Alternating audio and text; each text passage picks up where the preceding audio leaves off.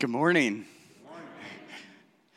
It's great to be here with you this morning. My name is Pastor Kurt, and it is almost the last day of January.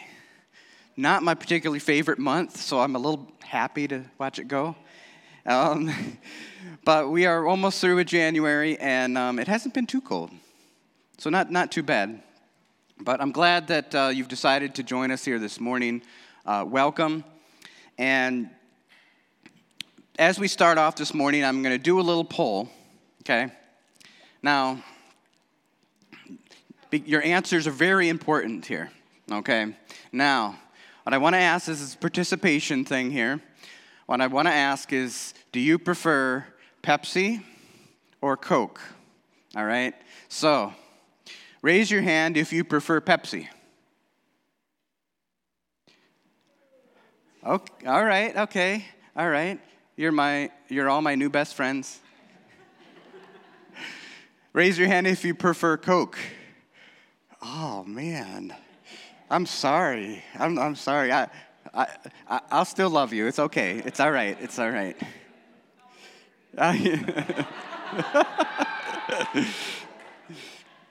So, out of those that raised your hands for Pepsi, whoever wants it the most, I'd like to come up here and get it.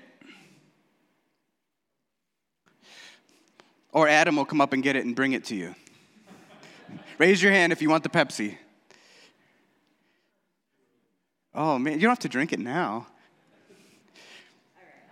Okay, all right, thank you. Woo-hoo. I expect everyone to rush based on the hands on this one. All right. Who wants the Coke? Come and get it. Oh, man, Harry's fast.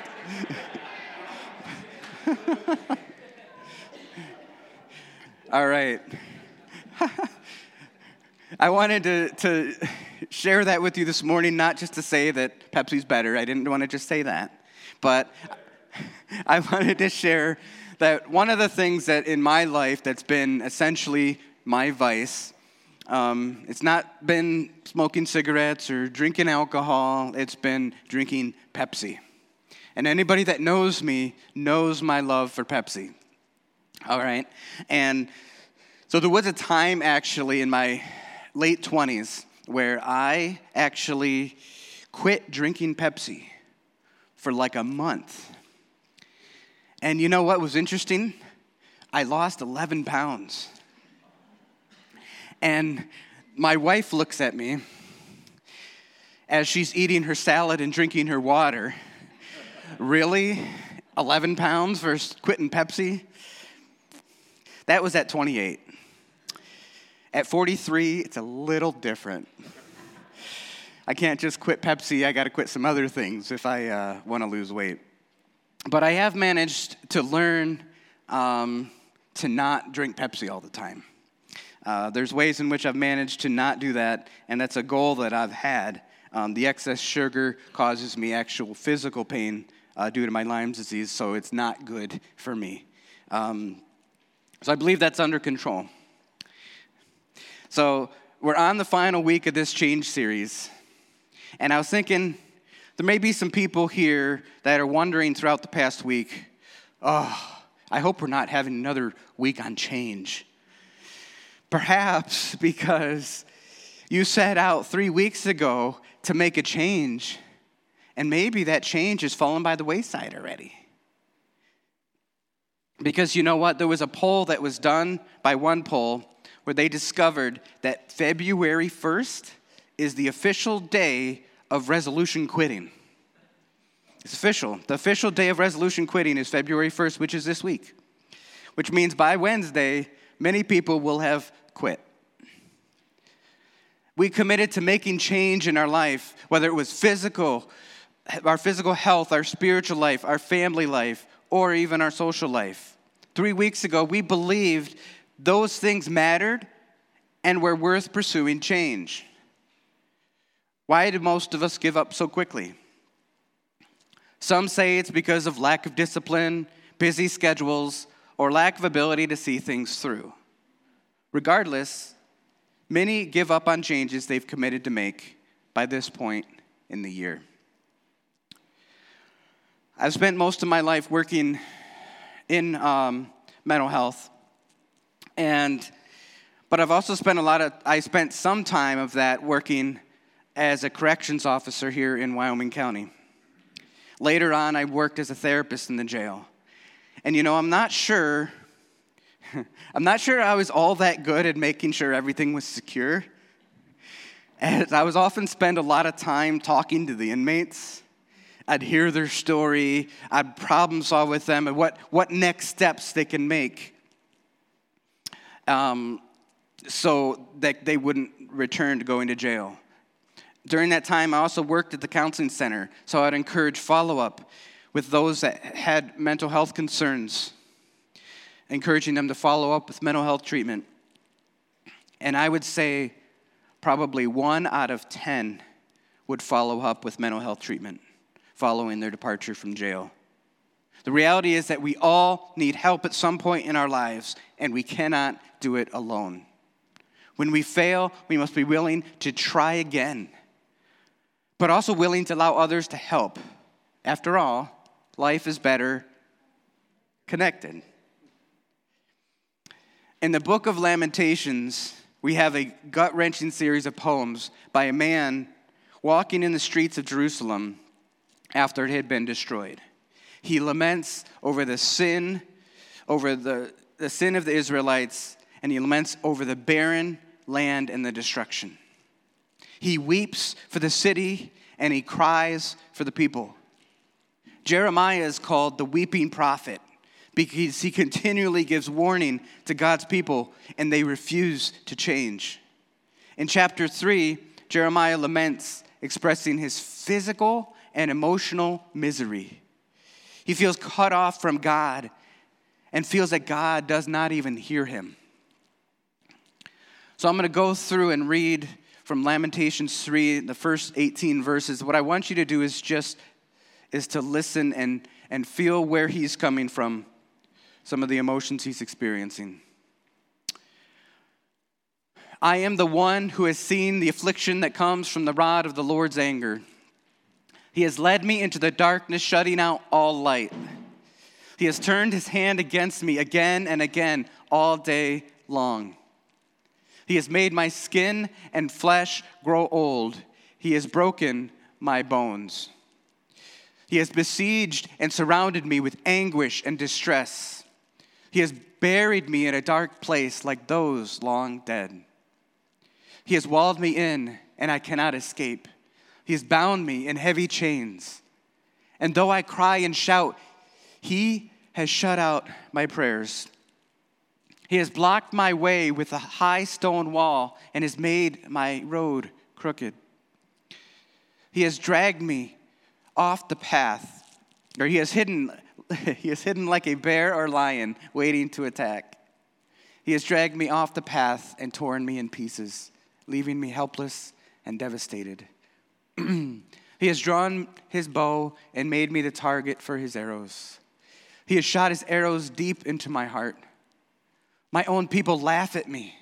All day long they sing their mocking songs. He has filled me with bitterness and given me a cup of sorrow to drink. He has made me chew on gravel. He has rolled me in the dust. Peace has been stripped away. I've forgotten what prosperity is. I cry out, my splendor is gone. Everything I hoped for from the Lord is lost. What's the sense of what you're feeling from this prophet Jeremiah right now? Desperation, bitterness, exaggeration, frustration are just a few of the words that may describe how the prophet Jeremiah is feeling. You see, because when we get to a low point, when we work hard for something and it does not work out, when we truly desire something and it feels hopeless, like it will never happen, we may express words like Jeremiah here. You may even say things to others like, you don't even understand, or you have no idea, because others have not walked the frustrating journey with you. But God knows, and he understands. Just because we don't understand why something has happened or why we failed does not mean that God is not faithful. It just means that he has allowed these things into our life for a reason. A reason that we may never know, but we put our faith in him nonetheless. Let's continue on in Lamentations 3, verses 19 and 20. The thought of my suffering and homelessness is bitter beyond words. I will never forget this awful time as I grieve over my loss. You can feel the agony in his words. He will never forget the pain of this loss and failure. Have you ever felt pain like that? It's the type of loss and setback that many would not recover from. But given all that, listen to this. Verse 21. Yet I still dare to hope when I remember this. Let's stop there for a minute. Let's read that again. Yet I still dare to hope when I remember this. He's not negating the misery of the state that he is in, but he's stopping and he's pivoting right now. He's saying that he is choosing to shift his thinking to what he knows to be true. Remember those verses we read earlier in chapter 3 that seemed so exaggerated? That's common for us to exaggerate our pain when we're focused on it and do something called all or nothing thinking. Consider verse 18. My splendor is gone. Everything I hoped for from the Lord is gone. You see, not every verse in Scripture is an example of what we should do. It is there to show us, to teach us something about God or about us. Is that statement to the prophet Jeremiah in verse 18, is that a true statement? Of course not. But it's how he feels. And now after expressing it, he is bringing his mindset back to truth. To this day, when I hear someone say the Bible's archaic and it's not true to life, I take a look at a passage like this and I say, are you reading the same Bible that I'm reading?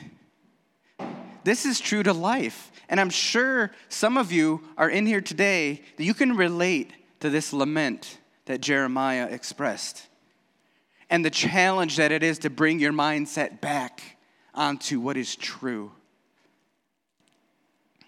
Verse 22, Lamentations 3. The faithful love of the Lord never ends. His mercy never ceases. I love that. So one of the reasons for the author's lament here is that due to Israel's repeated disobedience, not heeding the prophet Jeremiah's warning that the city of Jerusalem was destroyed, Jeremiah sees the destruction and he weeps. Can you imagine standing in the middle of an absolute wasteland, knowing it was brought about by your own failure, and the words that come to you are, God's love never ends?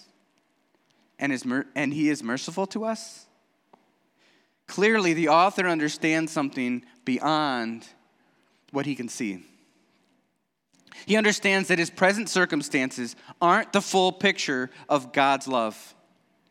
If he only ever saw the snapshot of this moment and let that snapshot define who God is, he would never see beyond his present pain and failure.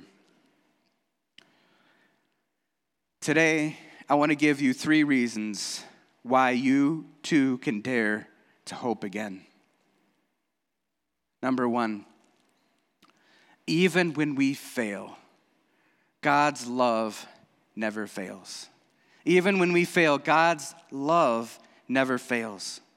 God's love for us is not determined by our performance. We so often rate ourselves on scales. Everyone's got a different scale. but we're judging ourselves and deeming whether we are successful, worthy, whether we are lovable. And it's all based on how well we think we are doing in achieving that particular goal. But that's not how God relates to us. His love for you is not determined by your ability to do good and be good and to try hard. His love for you is determined by his character, not yours. And so even in the discipline Israel received for their sin, it wasn't that God didn't love them anymore, or that his love ran out. It was actually a demonstration that he loved them. If he didn't love them, and us for that matter, he would let them and us continue to chart the course for destruction. Instead, he intervened in discipline, as is good and right for a loving father to do, in hopes that they would turn from their destructive ways and find life. So, it may be something you have failed terribly at, or you've had multiple failures at small things. God loves you regardless. Does he want you to turn from your sin and trust him? Yes. But that does not change how much he loves you. One small thing that I think about, I know a lot of people have made decisions for different changes this month.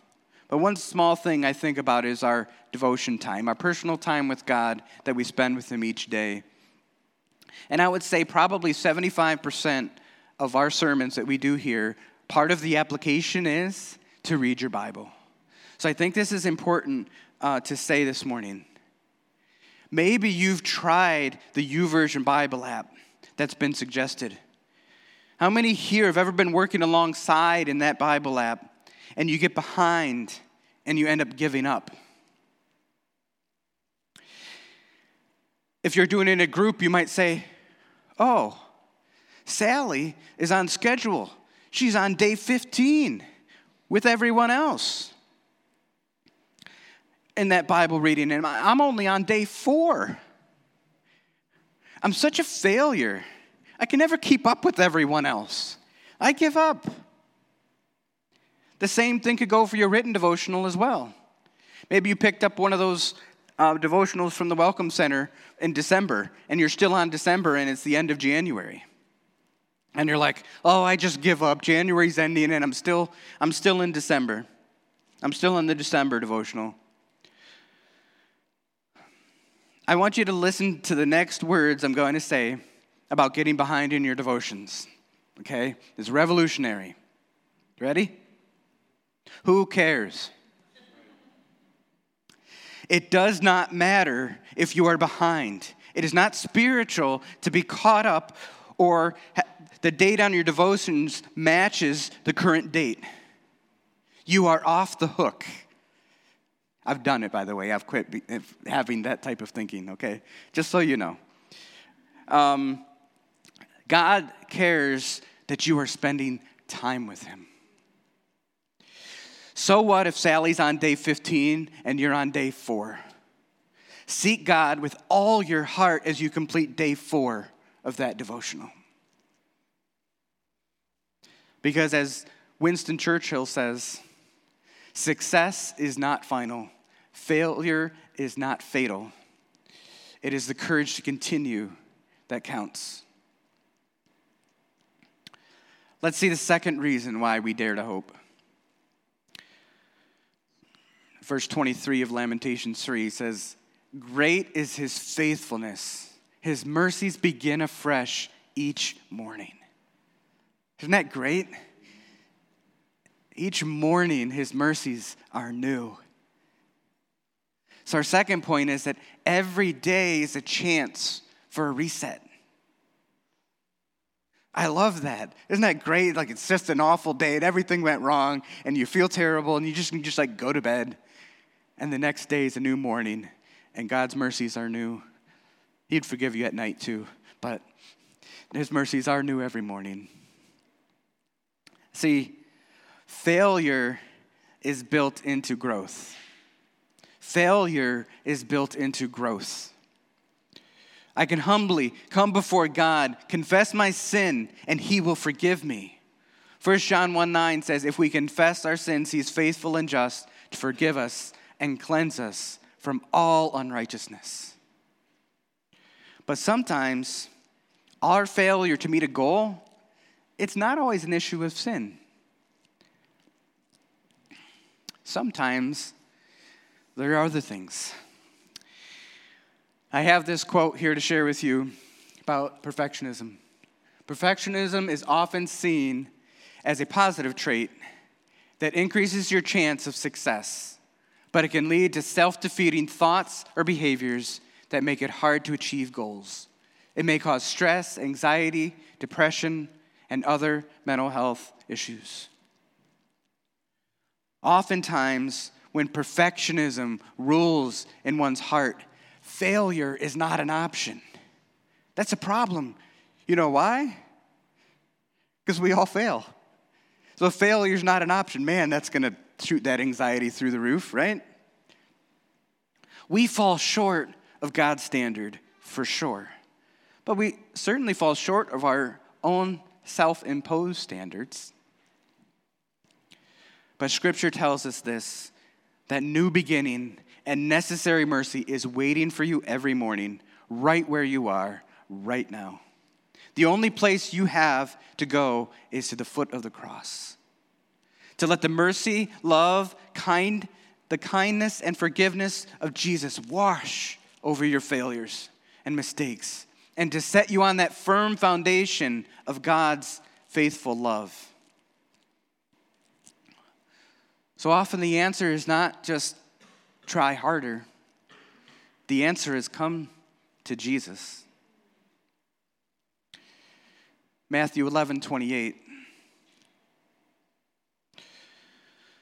says, come to me, all who are weary and carry heavy burdens, and I will give you rest.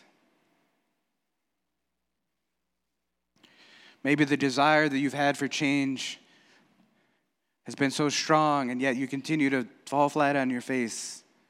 Jesus calls us to come to him. He wants to bear those burdens. You might be saying, but Kurt, you guys are always saying come to Jesus. Like it's something simple to do. Sometimes it requires us to let some things go. Sometimes coming to Jesus might mean letting go of something from your past. Maybe it means letting go of a dream you may be striving for, to grieve that loss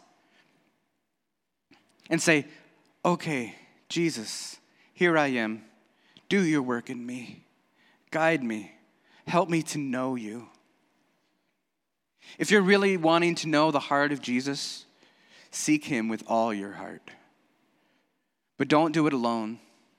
Do it with other followers of Jesus that are moving in the same direction.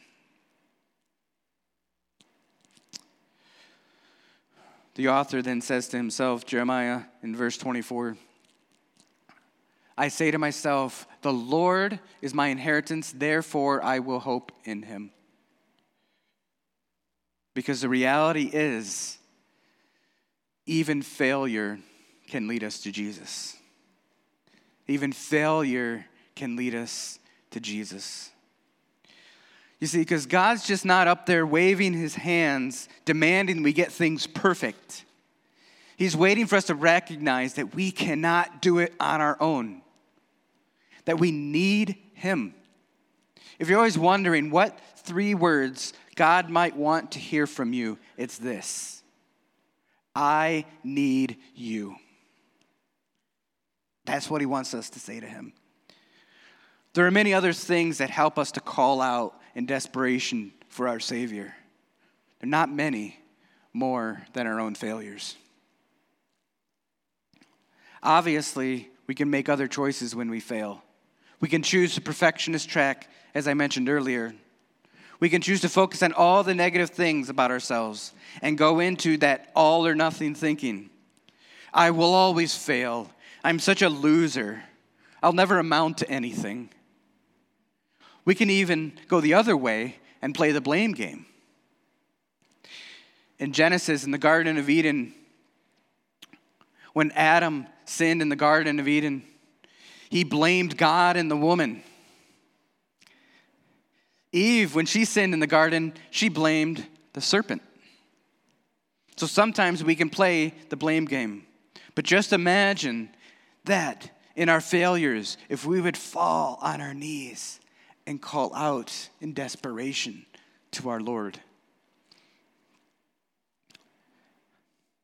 When I thought of that, I was thinking of actually Romans chapter 8, verse 26. And the Holy Spirit helps us in our weakness. For example, we don't know what God wants us to pray for, but the Holy Spirit prays for us with groanings that cannot be expressed in words. So maybe there's a point where you're coming to Jesus and you're saying, I need you. And you don't even know what to say. But as you come before him and you submit your life to him, and as you cry and as you weep over whatever failure that has happened, you ask him to come in your life and to help you.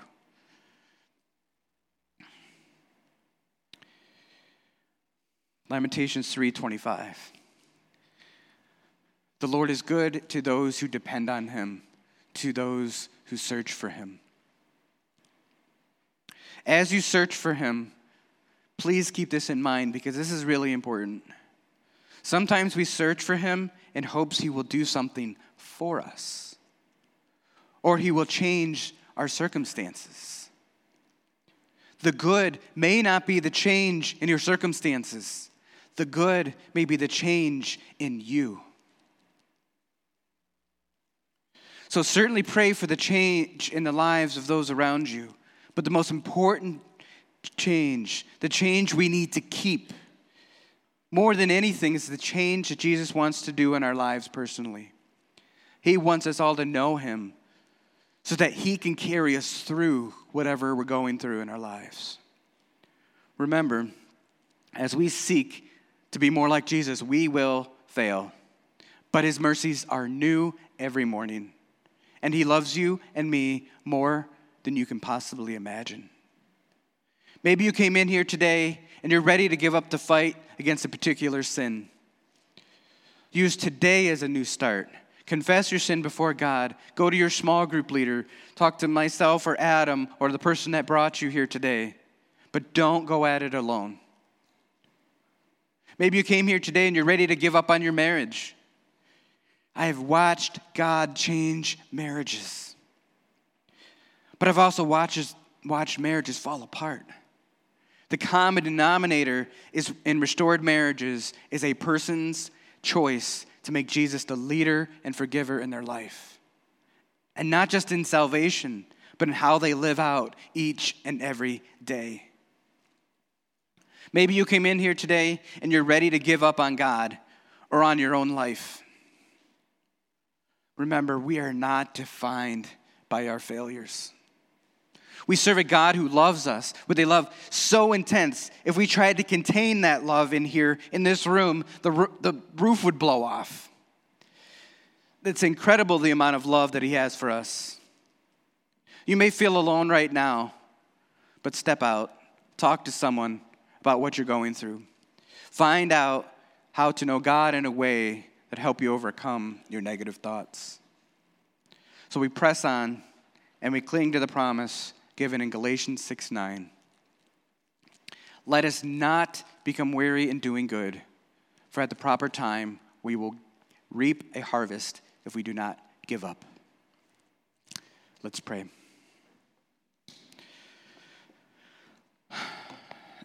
Dear Heavenly Father, cannot possibly thank you enough for the free gift of salvation. Thank you, God, for your patience with us. And I pray that each one in here, God, you're working in their heart, that you'd help them to keep this change or to pursue the change that you desire for them today, that they would not stop, but they would continue on pursuing after you. We need you, Lord. We pray all these things in Jesus' name. Amen.